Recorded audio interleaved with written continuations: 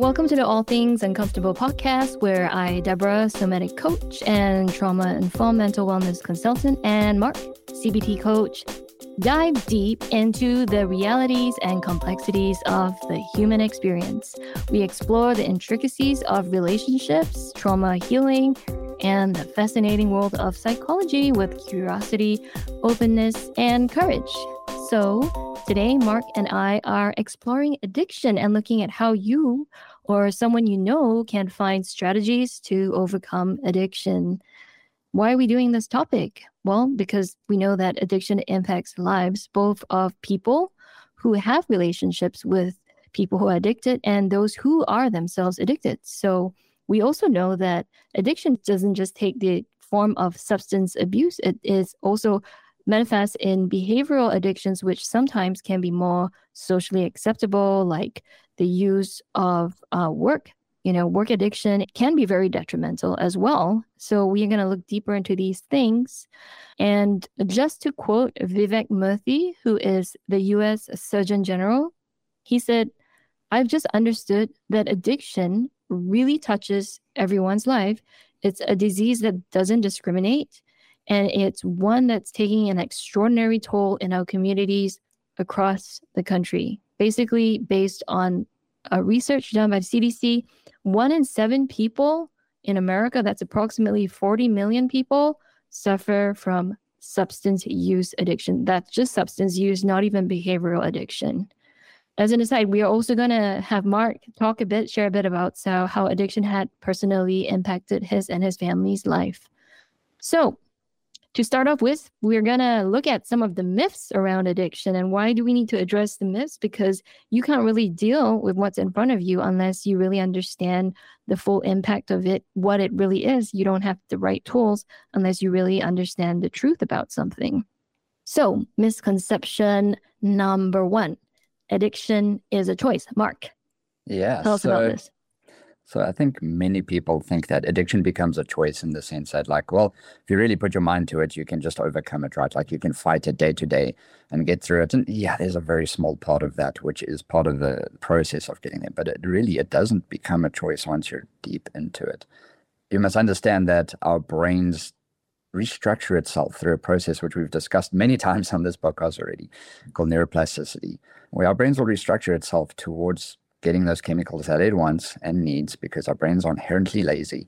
And if we can flood it with dopamine and get it to have this kind of like imbalance and this beautiful mixture of like different chemicals in our brain, it's going to be like, yeah, I want that, and I want it the easiest way possible. So it's going to then create habits within you, right, to impact this. And one thing that addiction does, right, it messes with that reward pathway. It looks at all the areas from the nucleus accumbens to the prefrontal cortex, and it's the mesolimbic pathway, which is your dopaminergic pathway, and it impacts that. And it's like, I want to have as much dopamine in that area as possible because it makes me feel good.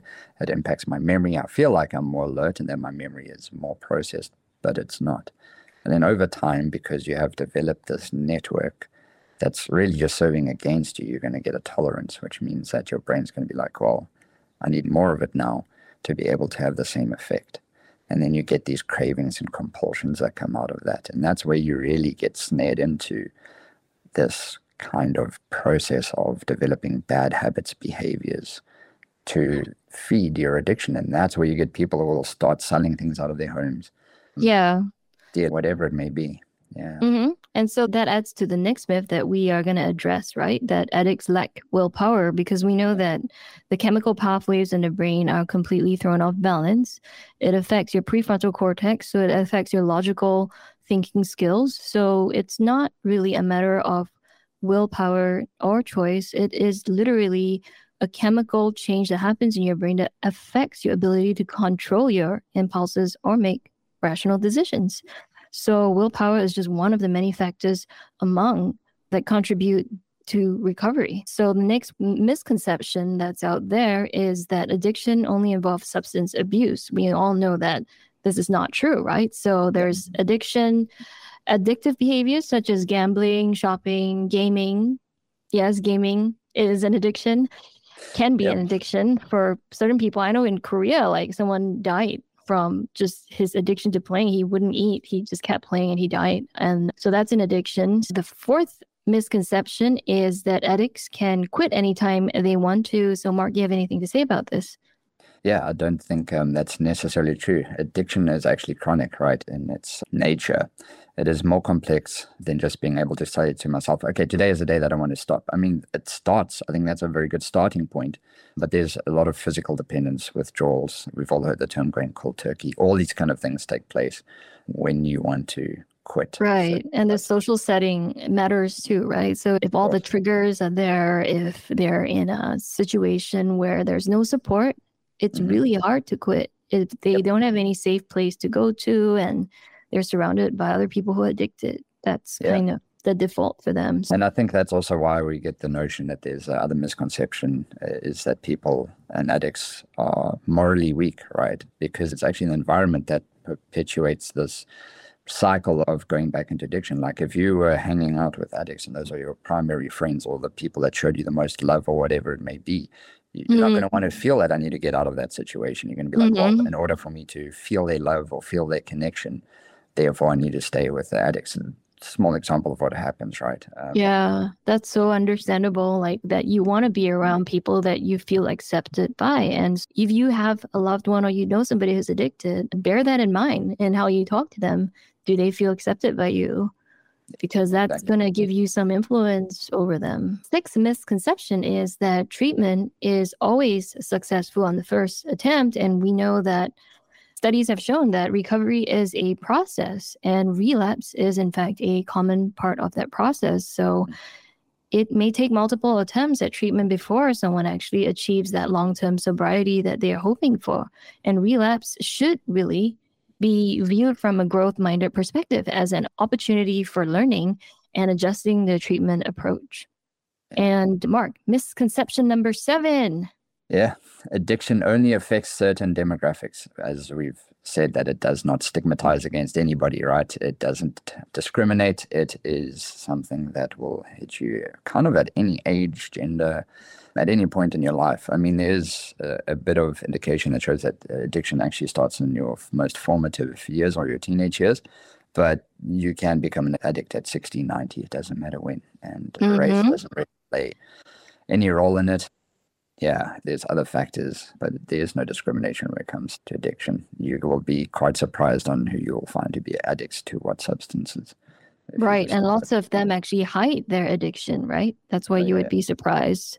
Yeah. So that leads us to misconception number 8. Detox alone is sufficient for recovery. People always talk about detox like, oh, I'm just going to go on this juice fast. When you think about recovery from substance abuse, you just think, oh, we're just going to put them somewhere else where they can't have drugs. But, there's a psychological dependence that has built up over time as well. And to that, it affects your hippocampus, which is the part of the brain that mediates memory. So a lot of happy associations associated or feelings of euphoria, like which is driven by dopamine, is psychologically lodged in a person's brain. So it's really hard for them to decouple that. And when they get back into their home environments, if they're exposed to these things, it's very hard for them to be like, oh, I'm detox, I'm done. No, because there's the emotional component of it as well. And the chemical component as well. And the memories that's so associated with happiness, right, on many levels. And also the coping mechanisms that they had developed and whether or not they have developed new coping mechanisms. So you have to look at a whole host of other support structures to help a person to be able to recover. Misconception number 9, Mark. Yeah, addicts must hit rock bottom before seeking help. Again, that's not necessarily true. You can at any point start seeking help when you realize, okay, now is the time that I need help. And it can come from just your family members being like, we are really concerned about you, right? We've seen interventions. I mean, there was a show, I forgot on what network, that we try to watch interventions take place. A bit surreal. But yeah, it's not just that you have to wait for rock bottom. And often what we've seen in dealing with addiction and people are in the most severe is that rock bottom actually creates a lot of other problems that you have to deal with, let alone. Right. So early interventions is always advised. And if you can identify it early and deal with it earlier, it's all the more better. Yeah. Okay. And then we're going to talk about the final misconception, which is that recovery is a one-time event. No, it's not. It's not 1, 2, 3, now you're free, once and done. It is an ongoing commitment and effort. It involves making concrete lifestyle changes, developing coping skills, and addressing the underlying psychological and emotional issues. It's a long-term journey and not a one-time event. And so now that we have addressed some of these misconceptions around addiction, let's understand what is an addiction. Mark, tell us more. So addiction, as I mentioned briefly earlier, is that it's actually quite a complex disease. It involves a lot of compulsive use of one or more different substances or even behaviors, right? It'll be a bunch of behavioral activities that don't serve you or the people around you, and they tend to be quite detrimental to your health and has like a really severe long-lasting consequences. It's a disruption of, as I mentioned before, the reward, motivation, learning, and memory processes in your brain. And it can damage, as we know, various different body systems as well, right? Down to the central nervous systems, to different organs being impacted. It really is. It's a whole body affecting disease. And addiction is severe and it's chronic and it can progress. It's a relapsing disease, could reoccur at any point. So like you mentioned before, it is something that you've got to keep a tab on. And it's something that you have to get support for in order to recover. And that comes from family, friends, and the environment, really. Right. So it's always walking around with that awareness that you are vulnerable so that you don't overestimate yourself or put yourself in compromising situations. Like I know in Alcoholics Anonymous, they will always ask you to track the number of days that you've been sober so that you are aware, hey, I am vulnerable and I shouldn't be pushing myself beyond my limits, because you don't respond to alcohol in the same way that the next person does. Like 100%. The next person might be able to stop at 1, but you might want to stop at 20 or when you're under the table. And with that, we're going to look at some interesting facts about addiction. Mark, start us off. Yeah. So here's an interesting fact that is quite indicative to where our society is at, is that 75% of teenagers at some point has used addictive substances. And yes, majority of that, I think it was like 60% of it, is actually alcohol.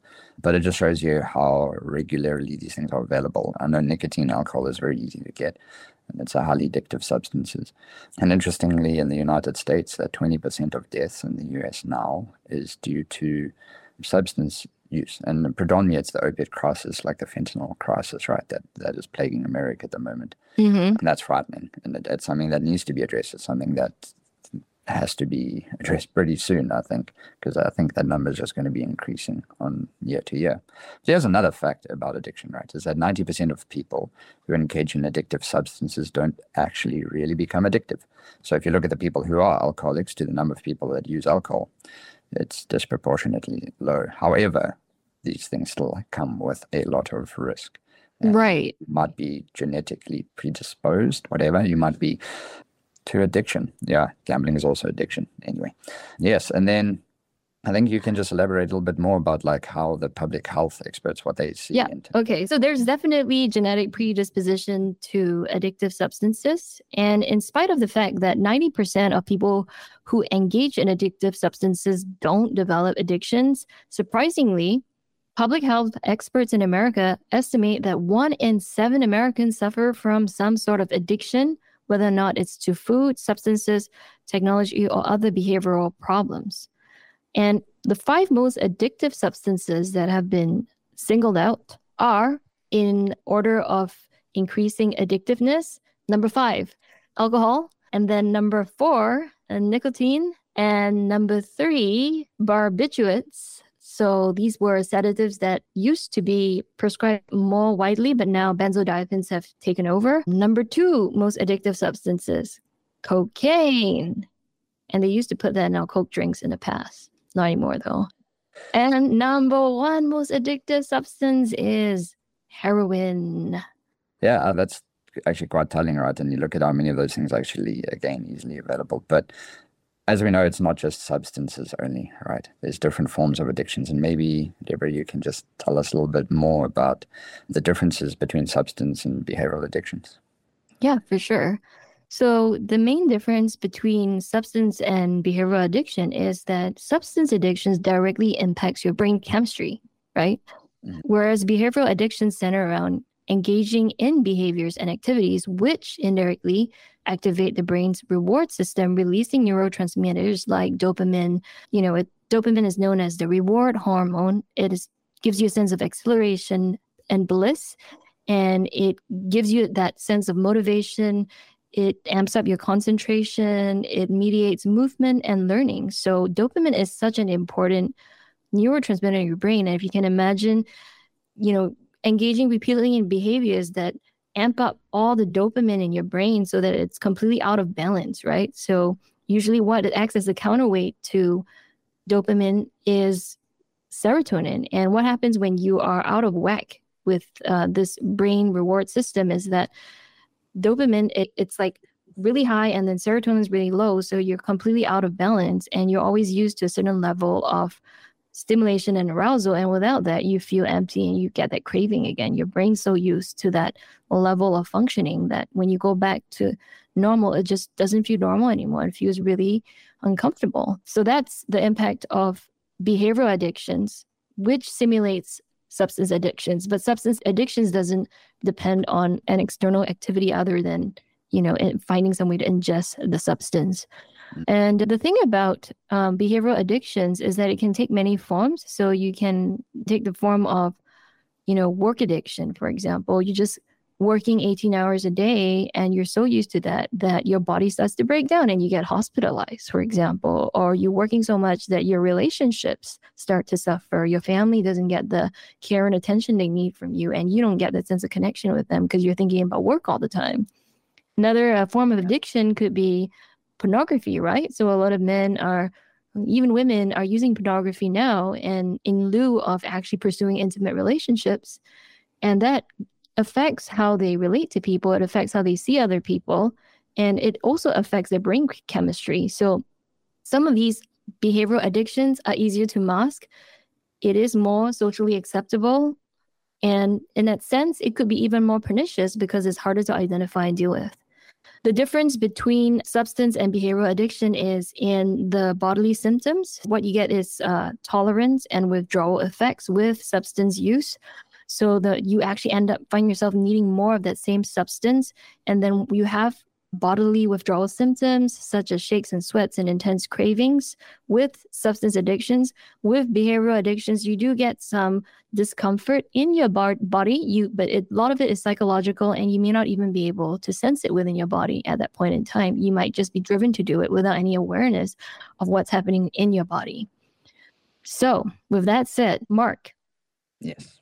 What do you think the earliest signs that you may have a problem with addiction? Yeah, so there's a few early signs that you may have a problem with addiction. And it's some questions that you can ask yourself and just reflect through, because so often you need to just be aware of the early signs to be able to deal with it. But there's quite a few, so I'm just going to go through them quite quickly and then go through the questions. So there's frequent interaction. So this is like, how often do you find yourself wanting or craving that substance, right? Do you use alcohol or other drugs and want to increasingly engage with it? There's days where you just think about it, like, oh, today I should have X, Y, and Z. And does this change your behavior over time? Then you will notice elements of withdrawal. Have you experienced physical emotional withdrawal?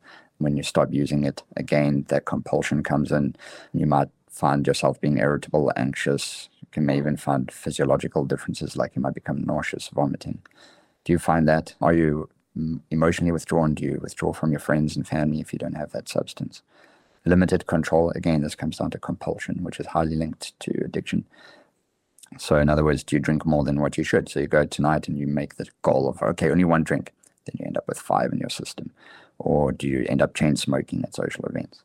So it could be something as easy as that. And also asking yourself, do you ever regret what you've done the previous day? If those kind of questions come up within yourself, you might be looking at a problem with addiction. And you need about 3 or more of these, so just be aware of that. There's also negative consequences. Have you continued to use your substances despite of the negative consequences, whether it is affecting your relationships, your job, encroaching on your everyday, what should be normal functioning? So if this starts to impact those, then yeah, there's some real negative consequences and something that you have to be aware of. Do you neglect or postpone other activities? Have you ever put off things that you should be doing, like social interactions, going to events, working on certain projects, even if it's something as simple as exercising and waking up at a normal time during the day? These things can all be part of that. Significant time or energy spent. This comes down to your thoughts. You're trying to conceal things, trying to hide things, all these energy spent to kind of keep your addiction alive. How much time are you spending on that? Do you think about it all the time? What is consuming your patterns of behavior now? Is it to feed the addiction? And then also one that's also can be quite telling is the desire to cut down. You might know that all these things are happening, and in the back of your head, it's kind of like a little monkey sitting back, like, you should do less of this. And if you start feeling that, then there might be an element where you've got to look at like the desire to cut down. And again, this comes down to the way that our brains are affected, right? Like I mentioned, the first part is that it builds these networks to keep you in that trap. And you can speak a little bit more about this, I think, Deborah. Yeah. So studies on alcohol and why it's so addictive explains how basically alcohol addiction alters brain chemistry and creates a dependency. And interestingly enough, it doesn't just affect brain chemistry in terms of the actual chemical content of alcohol and what it does to you, but it is altered by your experiences within the context of your use of it. So if you're always around other people, having a fun time when you're drinking alcohol, cracking jokes, sharing intimate stories, of course, you're going to have positive associations with alcohol. And therefore, the next time you're feeling stressed, you're going to start thinking about going out for drinks with your friend, for example. So this brings in Freud's pleasure and pain model, which says that instinctively we repeat what gives us pleasure and flinch away from that which gives us pain. This same principle can be applied to all sorts of addictions, whether or not it's alcohol or work or video games or pornography. So our brains are contextual associative machines. We associate the feeling of joy, the fleeting pleasure of alcohol, with the feeling of joy. Perceptions of alcohol is cultivated over time through observations and external influences, as I mentioned earlier. A good question to ask yourself, because drinking is often associated with fun and friendship, who are your friends and what kinds of activities do they engage in, right? And to the final point on this whole Freud pain and pleasure model is that idea of the avoidance of pain. So beyond seeking pleasure, avoiding pain is an even more powerful force. So Amos Tversky and Daniel Kahneman, who are both psychologists from Israel many eons ago, they came up with this theory called loss aversion, which is a cognitive bias that describes why, for individuals, the pain of losing is psychologically twice as powerful as the pleasure of gaining. That means you're bound to make decisions based on this idea of the impact of pain being felt twice as strongly as the pleasure of gain. For example, the loss felt from money or any other valuable object can feel much worse than gaining the same thing. And many studies were conducted over time to show behavioral patterns of people. This loss aversion came through over and over again in all of these studies. And there's an actual neurobiological basis for this. And it's because there are three parts of the brain that are activated whenever it comes to the idea of loss. Okay, so this is real. This is biology protecting us as a species. Loss aversion activates the amygdala, the part of the brain that primarily processes fear, creating an automated pre-conscious sense of anxiety when we detect danger. So with this amygdala activation, what happens is adrenaline and cortisol shoot out from your neurotransmitters, and we are energized to protect ourselves and avoid getting hurt. The second part of the brain area that's affected is the striatum, which is responsible for calculating, predicting errors, and anticipating events. So this part of the brain, it lights up and is more sensitive to loss. The third part of the brain that is to do with the avoidance of pain is the insula, which reacts to disgust. So it works together with the amygdala to encourage us to avoid certain types of behavior. So if you think about the last time that you kind of felt like you wanted to vomit or you just felt disgusted, your insula was doing the work of producing the impulse in you. So these are the three parts of the brain that actually push us to avoid pain. Therefore, it's so easy to get addicted if these three parts of the brains are firing away, and your coping mechanism has always been to go to the bottle. Okay. Mark, can you tell us a little bit more about the roots of addiction? Yeah, so addiction is multifaceted, right? It comes from all these different life areas and different influences. And one huge component is actually a genetic factor.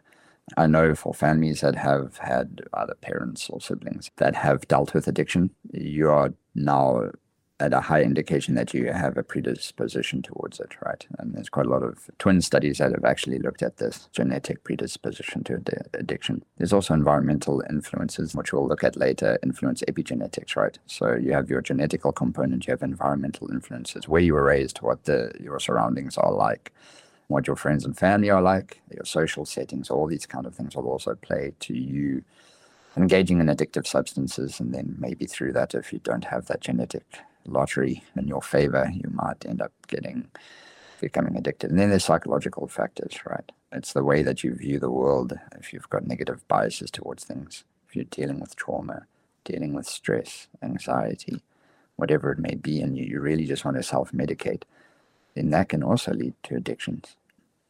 So you have this like concoction of different influences that lead to addiction. And the more you have this, more inclined you are to become addicted.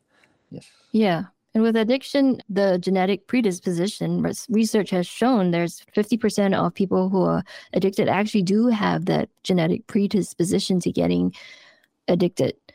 But the silver lining in this cloud, so to speak, is that research has shown that epigenetics also play a big part in modulating our genetic predisposition. So what are epigenetics? Okay. So if you think of the body like it is an orchestra, and the score, let's say Beethoven's Fifth Symphony, is your genes, right? The score is in front of you, so your body is going to follow the score, right? But epigenetics is like the conductor who basically indicates to the orchestra, your body, how to interpret the score.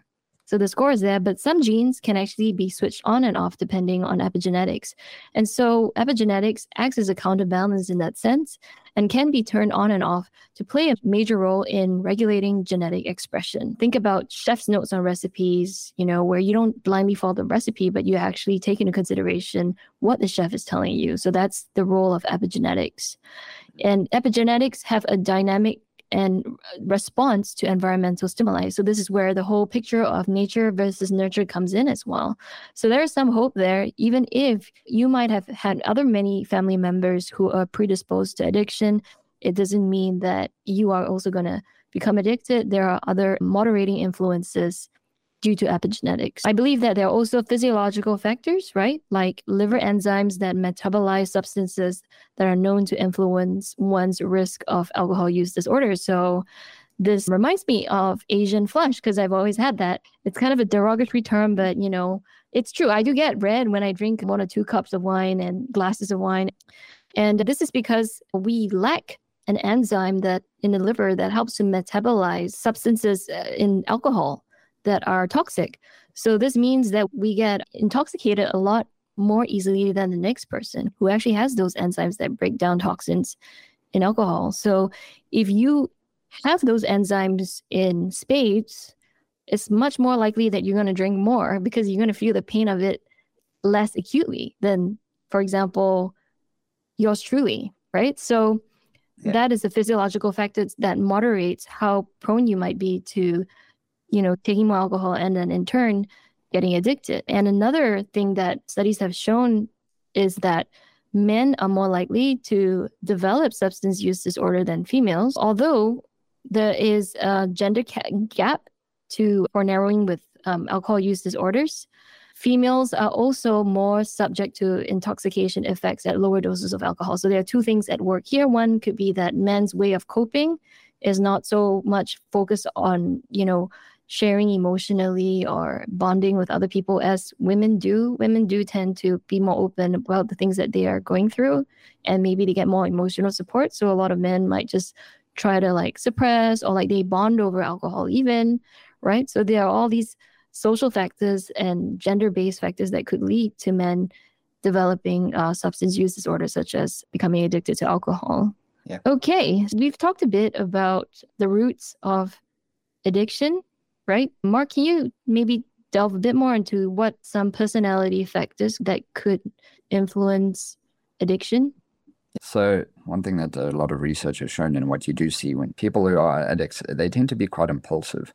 They're the people who want to seek a lot of sensations. Even adrenaline junkies tend to become people who are addicted to substances or even behavioral addictions, such as adrenaline-seeking behavior like gambling addiction or doing extreme sports and throwing themselves in these dangerous situations just to get that endorphin and dopamine kick. It's also people who are highly compulsive personalities also. Personalities that create addictions and will also increase the chances of relapse. So it's generally these people who need the sensations, who need to feel that fulfillment in what they're doing, and is always chasing the next thing. That's where work addiction can come in. It's chasing exactly. I was just thinking about that, chasing the next thing, right? Yeah. Yep. So a lot of this comes when we talk about roots, we want to also talk about trauma and abuse, right? Because early exposure to significant adverse experiences can contribute to the development of substance use disorders or addictive behaviors by basically overwhelming an individual's coping ability. And when you're a kid and you're in an environment that is not emotionally supportive, where you don't feel safe, where you're being abused, what happens to your brain is that the brain pathways of alarm and distress are sensitized. And this adds to the burden of stress, and your brain gets stuck in survival mode. So the survival brain creates this sense of misperception, ambiguity, and threat. Even as an adult, even if you're in a different environment, your survival brain is stuck in that mode. And what happens is that your stress reaction is all the more stronger. So you're unable to cope, develop an tolerance of uncomfortable sensations in the body.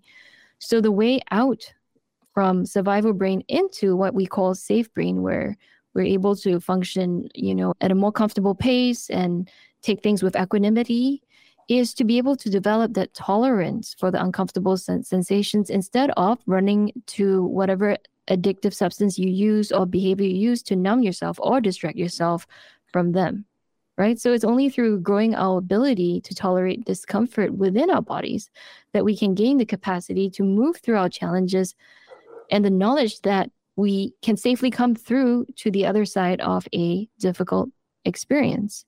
And speaking of difficult experiences with regards to addiction, Mark, you did mention that to me that you've had personal experiences around addiction, and we'd love to hear what you have to share, what you feel comfortable sharing with us. Yeah, no worries. So my family history is actually quite interesting when it comes to addiction. I have a father that was addicted to alcohol and prescription medications. And then I have an uncle that was also addicted to alcohol. So it's quite prevalent within my family. And that's why I need to be aware of these genetic predispositions and be aware that maybe I may have an addictive personality, and then make sure that it's something that I look at, right? And dealing with it was actually, growing up, quite a challenge. Having a parent that was addicted to something just showed me the different personalities that come out when it comes to addiction. Like my father, when he was on alcohol, was obviously a very different person to what he is off of it.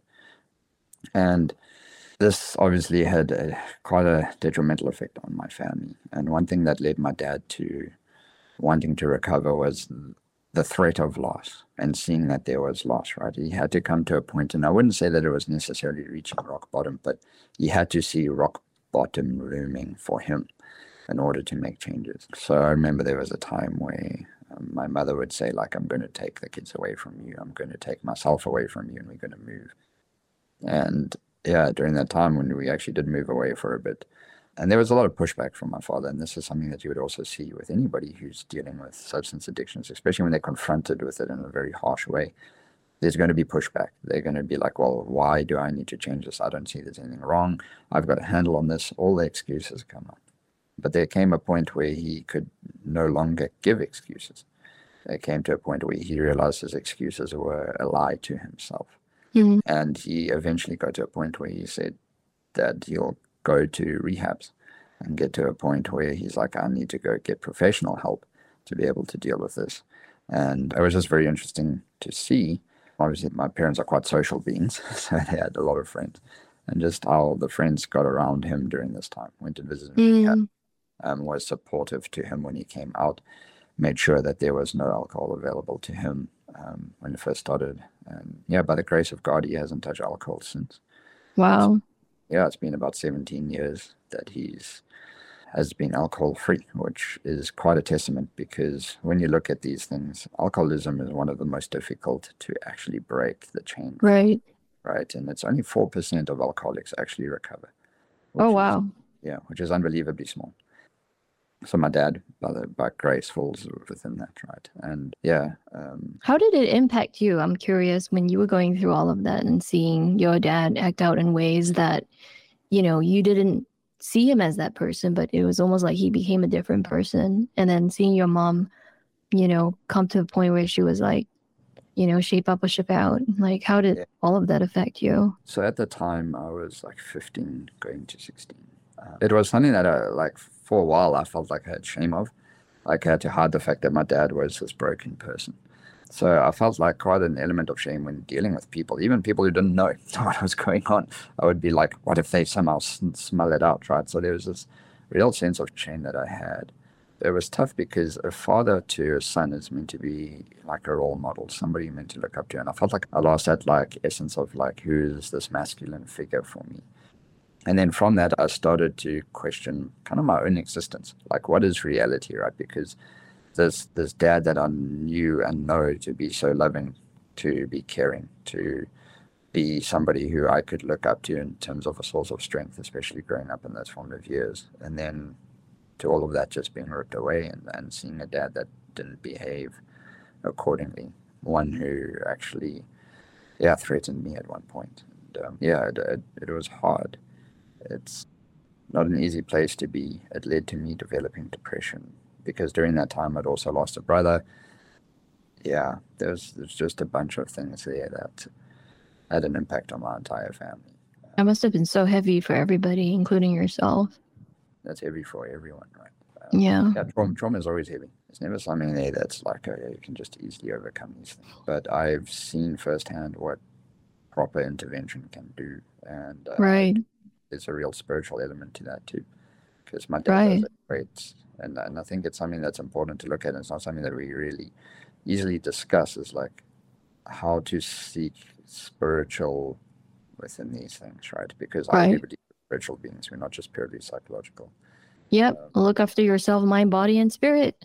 That is something that I go by a lot, and it really seemed as if what helped was your mom also following through on drawing those boundaries with him, giving him hard choices to make in a sense. And then I guess making him really evaluate what's important, right? What's worth fighting for. Because at the end of the day, if it's just you you're living for, then it's so easy to abandon yourself to alcohol in a sense, right? But if other people matter to you, then you're going to try to want to make that work, right? And then it seemed as if you guys were located within a community of people that actually really cared, right? People who didn't judge your father or condemn him for his habits, but wanted to see him in a better place and actually did concrete things to help encourage him and build him up, right? And, restore him to a sense of sobriety.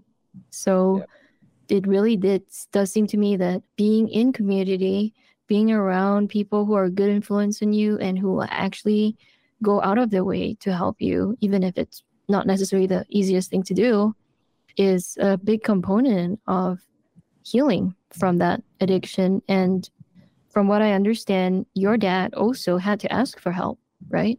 He had to reach out to people. Yeah, and that was it was very much a continuation, constant asking for help for years. Felt like he could handle it, and he now has quite a very good handle on it, and he can help many people with it as well, and he's spoken to people about it. And it's been at some point probably the hardest thing that he's ever been through, but it's now I think one of the most empowering things that he's been through. Right. The determination is unmatched. Wow. And it's that whole thing, right? And it's an element that where Seneca, right? I think he said it, going now into Stoic philosophy, is that he said that in order to be a leader, a man must be in fully control of himself. And he actually came up with that conclusion because he was the right-hand man to Nero, Emperor Nero. And Nero had a lot of issues and wasn't in control of himself. And he said, ultimately, he's not fit to be leader because he doesn't control himself. And I think it comes to a point where if you want to deal with addiction, it comes to through a whole process where you can be like, okay, now I'm in control of myself. And it's that resilience building. But it takes and a very aware that it's Yeah. difficult to somebody who's an addict. Just be in control of yourself. It takes Right. a process to be in control of yourself. It's being aware of how it's affecting you, how it's affecting people around you. Right. Being aware of what it's doing to your body. And that takes a while to get to, right? Because when you're in that haze, it's very easy to just lose that awareness and cognition, and that you're not paying attention to things around you or people around you. So it takes a while to get to that point where you're aware, where you can exert that self-control and that will. And speaking of resilience, I'm sure it was not an easy journey for your dad, and his victories were hard-won. And I think a lot of that strength and courage came from also being around other people who were encouraging him, right? So we don't work in isolation. And one of the things that maybe a lot of people who have tried to recover from addiction find most discouraging is that sometimes you do relapse. And so that's why it's so important to bring into your recovery plan a growth mindset, so that you do understand that even if you do relapse today or it has an impact, that you don't give up on yourself, that you continue to pull yourself back, ask for the help that you need, and just get back on the horse again and keep going forward, right? And I think one of the things that your dad probably had to overcome too, correct me if I'm wrong, is the sense of stigma and shame that can be associated to any kind of addiction, because, you know, all those misconceptions about addiction that we talked about earlier, I think comes back full force when you find yourself no longer the CEO of your own life, but, you know, for all intents and purposes, alcohol is now the CEO of your life. So it's so easy to fall into that cycle of like shame and self-rejection, and, you know, feel like you can't tell this to anybody because they're going to be like, well, what the hell's wrong with you? Like, just snap out of it, right? Like, especially if they're stuck in those misconceptions about what addiction is. So how did your dad overcome that sense of stigma and shame around it and get the help that he needed? Yeah, I think it would be best to ask him if he was here. But from my observations, right, is for him to firstly address that he had the problem. You had to look the monster in the eye and be like, okay, I'm not going to let that monster hide in the closet. I'm not going to let it be something that isn't there. So I think it's taking away its teeth, right? Taking away its ability to chomp at you. And that's done by facing and saying it's there. I know that I've got a problem. And you break the stigma for yourself internally first. Like, yeah, I have a problem. I'm not the only one who's dealing with these kind of things around the world. I know that it can be dealt with, right? And then I think the shame also comes from the same process, right? That you need to be aware that you have this issue and just say to yourself, like, I need to take away the shame in order to deal with it appropriately. It's not something that you can do very easily. I don't think it takes a bit of a process.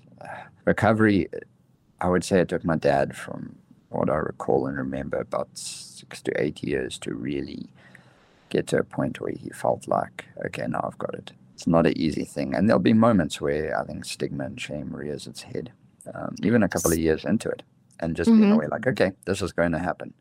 So when it happens, don't be fearful of it in some way. Right. And like, did he seek out any counseling or therapy in that process? Yeah, he did. So he was definitely equipped then, right? Through that process as well. Yeah. So what do you think are some good questions to ask yourself or your loved one who is addicted if they want to break free? I think there's some things you got to ask, right? Is firstly, do you want to be free from your addiction? Enjoy the way your life is meant to be lived, right? Like, do you really want to have these chemicals put into your body to produce chemicals, harmful chemicals, often poisons that come into your body? And they produce certain elements of dopamine. And it's just unusual that it works that way, but it does. In other words, do you want to break free from the chemical bondage? And then you've got to ask yourself, do you want it enough to do whatever it takes to turn your life around? Because it really takes a lot of grit. Are you willing to risk hoping again in different things, right? In spite of disappointment and failure. So you're going to have to realize that, yeah, there's going to be times where I might relapse. This is going to be a tough journey. There might be all these issues, but you've got to create that element of resilience and create that notion of hope that things can get better. And then are you willing to allow yourself to be guided in the process, to seek external help, to hit this in the long range, right, on the long road? Yeah, right. You can't do it alone. You need to go with a group of people who are supportive and who understand you. And it is always helpful to just, break, number one, the truth to yourself, face up to the truth. And then from there, you can start sharing with people who are closer to you about what you're dealing with. And if it's hard for you to articulate in words, maybe even writing a letter to express yourself would be the best way to communicate that you actually really need help and what is happening inside of you. We've touched on a few things on how you can overcome addiction. So we've talked about how there are treatment options, including detox, rehab programs, therapy like CBT, which is what Mark does, cognitive behavioral therapy, and then somatic experiencing, which is what I do, to help people feel that sense of safety and home within their bodies so that they can have a greater window of tolerance when stress hits. How do you cope? And that's all part and parcel of how you alleviate those addictive impulses and learn how to face life in a way that it's not self-defeating. We've talked about the importance of support from family and friends. And then you suffer from alcohol addiction, you can go to AA, which has been very well proven to have very good rates of sobriety restored amongst its members. It is so important to have ongoing professional help and personalized treatment plans. As we mentioned earlier, overcoming addiction is not a once and done thing. It's an ongoing process. It means that you need to be vigilant and aware of yourself. Even if you may not touch the bottle for like 100 days, it doesn't mean that your vulnerability is suddenly gone. And on this point, we just want to look at one last thing, which is this burning question I have, Mark. Before I even started this podcast, I wondered, can you replace unhealthy addictions with healthy addictions? Yeah. Okay, maybe the word addiction is not the right word, but is there something you can get fascinated by or invest yourself into that could sort of maybe take the role of whatever that addiction was doing for you before? Yeah. So I think when it comes to a lot of therapy, right, and clinical prevention and these things, there's this notion of harm reduction. Because addiction is a journey. I mean, dealing with addiction and recovery is a journey. You can't just say that today I'm going to stop and then stop cold turkey. It's going to cause problems for you as well. Depending on what substance you're on, it might be more severe than others. So you have this notion of harm reduction, right? And you see elements of this when it comes to nicotine use. People generally smoke cigarettes, or they get addicted to vaping or some form of gaseous exchange in that way. That has harmful effects to your lungs. Now there are such things as nicotine patches or pouches that you put in your mouth. I still don't advocate for those, but it's a form of harm reduction. So it's breaking the cycle down. Let's stop smoking so your lungs don't get damaged. If you still have that nicotine addiction, let's deal with that and slowly wean you off it, right? And then it comes to a point, okay, what can you put in that is positively the same thing? Again, is there such a thing as a positive addiction? How much, again, it affects you with functions, right? Like, how is it interfering with your daily life? Or do you have a control over it? Well, maybe the word addiction wasn't right. I think when I think about the example of your dad and how he's turned around and he's gone to speaking to other people who are addicted, so to speak, and how he's helping to transform their lives, right? And that's a really big preoccupation in his life right now. And that gives his life a sense of meaning and purpose. It helps his story to sort of touch the lives of others. And, what was an adverse condition for him has now been turned into something that can help other people out of their own adversity. And what I remember is that there was a quote that goes something to the effect of like, the final stage in healing is when you turn around and start helping other people to heal.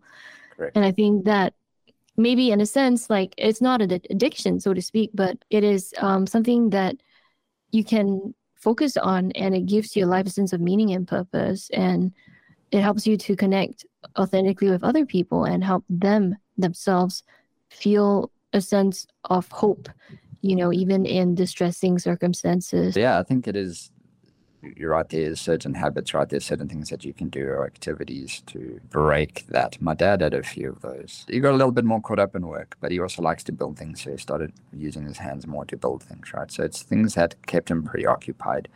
And in the beginning, you definitely need that. You need those things that'll keep your mind preoccupied, to break those habits down, to create new neural pathways, to use neuroplasticity in your favor. And just be aware that throughout the process, you do have an addictive personality. So it's about just keeping an eye on these certain things, because I know exercise is fantastic, but people can become exercise addicts, right? Yeah, they can. Yeah, so it's great for rewiring your brain. Like walking is one of the best things you can actually do for your mind, and there's a lot of research. Wow. Yep. So getting into that, being with friends again, right? Getting that social fix. There's a lot of activities that you can do that replace the negatives, and it's vitally important to actually have those. But right. Yes, there are definitely things that you need to be doing and actively need to be doing in your process of recovery. Yeah. Right. Just to wrap things up. So whatever your addiction is, whether or not it is to alcohol, or if you have a shopping addiction, food addiction, exercise addiction, work addiction, remember that there are concrete steps you can take to break out of this addiction if you really want to. Start with finding a support group or accountability partners. Right? Get your family and friends behind you. Ask them to check in on you. Ask them to be invested in helping you to get out, to break out of this addiction. Take some immediate steps like finding a counselor or practitioner to help you to develop a system so that you can break free of addiction. And then we want to focus on really good nutrition for your brain. You want to avoid foods that are not nutrient, like sugar. It causes addictions as well. So make sure that you eat healthy foods, and check with online or check with your nutritionist on what would comprise of healthy food.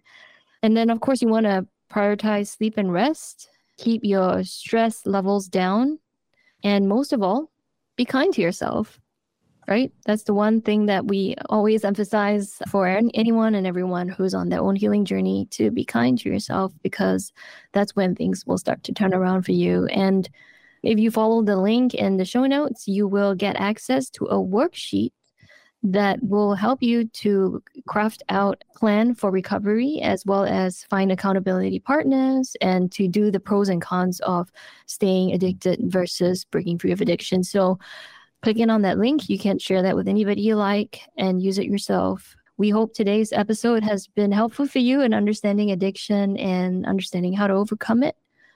Mark, thanks again for your generous sharing of your family stories, as well as contributing in all the other areas around addiction.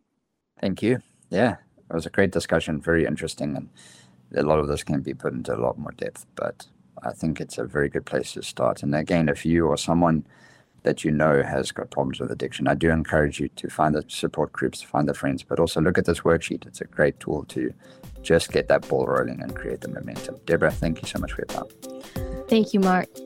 Well, folks, that's it for the month of January. I hope you enjoyed the podcast on overcoming addiction and found it helpful. Please rate the podcast so as to boost our ratings.